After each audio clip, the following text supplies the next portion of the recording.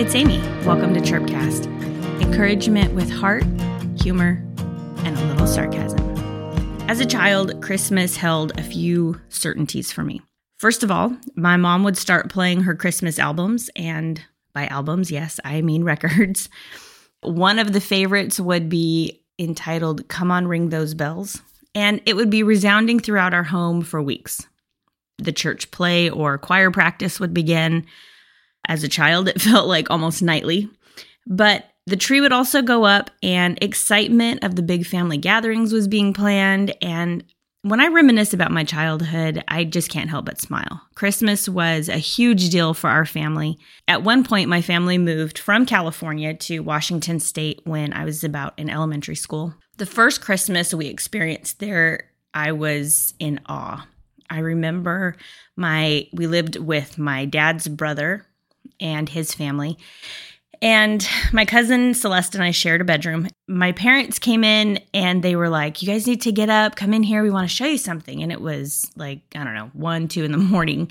And we were thinking, something's wrong. What's going on? Like there was a little bit of excitement going on. They usher us into the living room. The window blinds had been opened and we're standing there and all we can see is the whole entire backyard just covered in tiny snowflakes. Now, for me, this was like the most amazing thing I had ever seen because obviously living in the heart of California, we did not experience snow.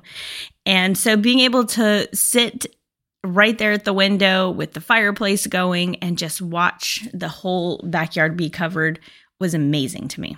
And it was something that was it was pure magic, honestly. But then there were also the other things that we did, like taking our annual drive through Christmas Tree Lane. I think every town has their own version of this. Some call it Candy Cane Lane.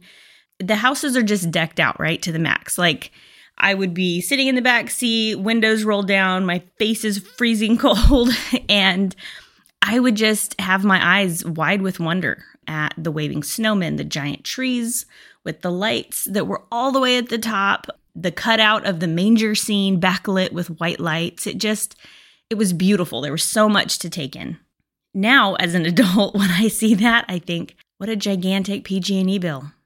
I mean, that's kind of sad that my mind would automatically go there, but it was so much beauty as a child. I remember that on one such occasion, we happened to be driving by these amazingly elaborate homes during the day. And let me just say, as a child, this was devastating. Do not do this to your children unless you want to see them cry. Okay, well, I didn't really cry, but I was horrified. What I saw, I would think of as like the graveyard of Christmas. It was so ugly. Instead of the bright beauty that I had recently experienced, I was greeted with, slumped over inflatables, orange extension cords strung from tree to tree, and unlit strands of lights that looked more like giant spider webs. Perhaps this is when my hatred for cords actually came about. Just ask my husband how many times he has had to actually hide cords around our house. I abhor them. I can't handle them. On our church stage, it drives me nuts, and I can't handle cords anywhere. So as an adult, I get it. But to a child, it was like the wonder was gone. Literally the air was out of the inflatable and it kind of took the wonder out of what I saw. And I just thought it was ugly. Without the power turned on, they were just wires and connectors. Tiny, silent little light bulbs waiting for the energy that they desperately needed to shine. Well, as I read the account of the birth of Jesus in both Luke and in Matthew, I noticed that there was bright references. Well, when the shepherds were tending their flock, the angels came to tell of the birth of Christ. And it says that the glory of the Lord shone round about them. Okay, well, I'm pretty sure that this lit up the sky. Like there was no little tiny candle flickers. These were not tea light candles. This was like the glory of the Lord. Like you don't get bigger than that. Another instance was the star that guided the Magi. Brighter than the best Black Friday sale spotlight money can buy, I'm sure. These lights were guiding lights. They were pointing the way to the King, to the Savior, to Jesus. I think the season of Christmas is all about light. It's about being a light. We had an Advent service being the first week of Advent last night leading up until Christmas with our church, and it was beautiful. The lights were dimmed in the sanctuary, and we had candles lit, twinkling lights on the trees. It was just a beautiful, warm experience. My farmer/pastor was sharing up front, and of course I was sitting there listening because I do that. I listen most of the time.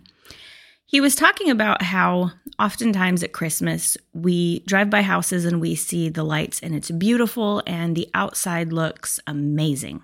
The right music playing, it's got the lights all in the right places. Everything just looks picture perfect. But how about on the inside? If we take it from a spiritual side, then the question would be, what kind of light are you on the inside? We might be able to look really good on the outside and have all of our ducks in a row, or in this case, have all of our lights perfectly placed on the tree and all the ornaments hung exactly where they're supposed to be. But how are we on the inside?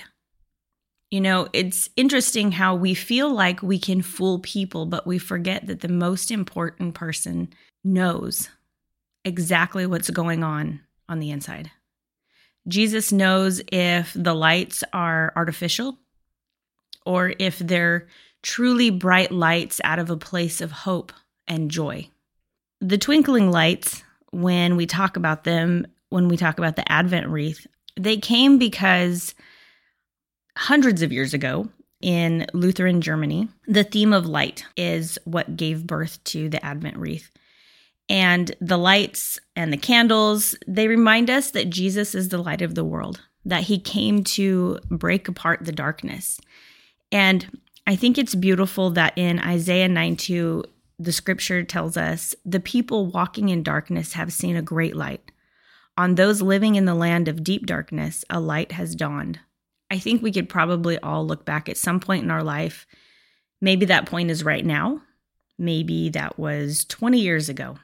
Maybe it was yesterday, where we had something that weighed on us and it was a darkness that we just couldn't quite get rid of. I can tell you that when we allow Jesus to come in, that light will dawn in our lives. Whatever it is that we feel hopeless about, Jesus can bring light in that situation, and he can bring a joy and a brightness that can fill your life. Every corner of your life, the darkest places that you've ever been, Jesus can come in and completely light it up. And not so that he can put a spotlight on the things that are broken or hurting in our lives, but because he wants to be able to say, you know, let's go ahead and light it up and clean this up, and let's move forward, not with an artificial light, but with the real light of life. My prayer, as always, is that you were encouraged today to be able to move forward and have a wonderful day today. If you are looking for some really interesting and different gifts for Christmas, how about try books? I've got 3 books out. You can buy them on Amazon, and the titles are Inconvenient Calling, Chased by Grace, and Embraced by Grace. Each of these books share kind of personal reflections about my life and how I see life. Some of them are pretty quirky. Kind of gets the same vibe as listening to Chirpcast. So if you're interested, grab a copy for yourself, maybe for a friend. Hey, if you're still looking for a gift for grandma, if she's a reader, there you go. Have a wonderful day today and be bright. I'll catch you next time.